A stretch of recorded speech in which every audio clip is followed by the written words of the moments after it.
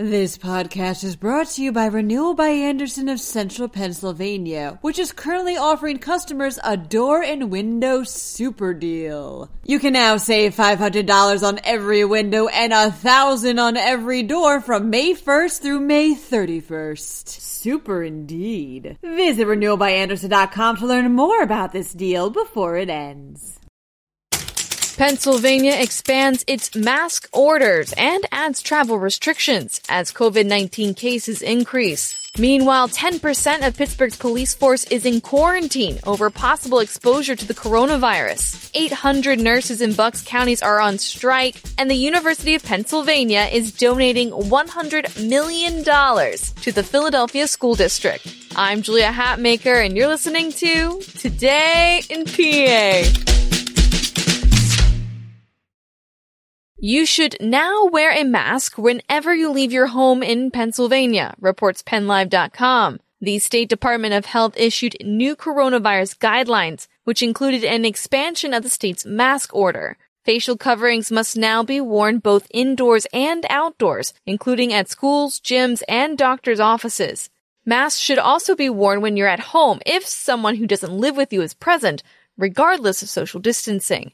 Anyone who travels to Pennsylvania will now need a negative COVID-19 test result within 72 hours of arriving, or should self-quarantine for 14 days. This order also applies to Pennsylvanians who are returning home from a trip, but it doesn't apply to those who commute to another state for work. Health Secretary Dr. Rachel Levine also emphasized that hospitals need to prepare for an influx of coronavirus patients and to make plans on what to do if they reach capacity. Pennsylvania reported 5,900 new positive coronavirus cases on November 17th.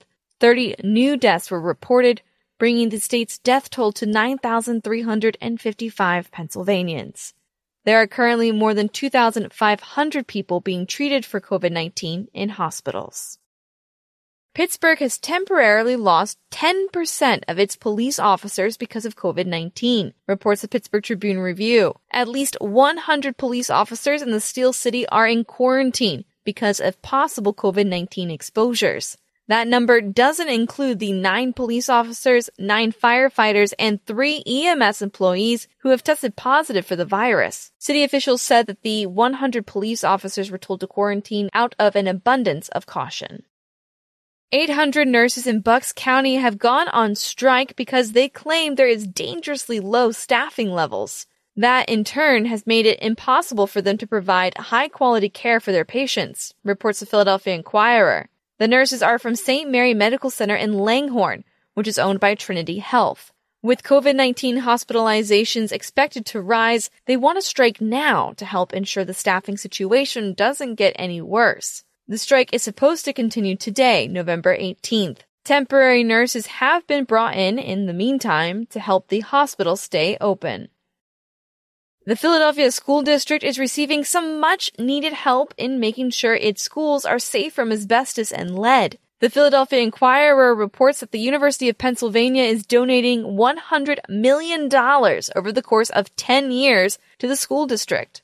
The money comes from discretionary funds made available to the university president and does not come from the school's nearly $15 billion endowment. Philadelphia's schools have some serious environmental issues, with the average school being more than 70 years old. They have flaking lead paint and damaged asbestos. One school teacher was even diagnosed with mesothelioma, a type of cancer, after working in schools with asbestos issues. 11 school buildings were closed during the 2019-2020 school year because of asbestos problems.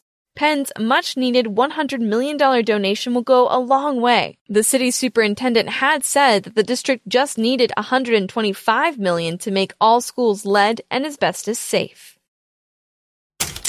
Before we go, 2 congratulations are in order. The first to Philadelphia Union's coach Jim Curtin, who was named Major League Soccer's Coach of the Year. The second goes out to all of you Pennsylvanians. It looks like nearly 71% of Pennsylvanians who were old enough to vote this year did. That's an incredible number.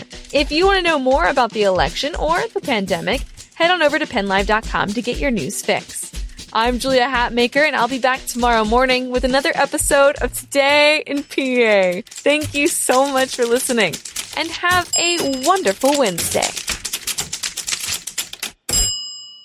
This podcast is brought to you by Renewal by Andersen of Central Pennsylvania, which is currently offering customers a door and window super deal. You can now save $500 on every window and $1,000 on every door from May 1st through May 31st. Super indeed. Visit renewalbyandersen.com to learn more about this deal before it ends.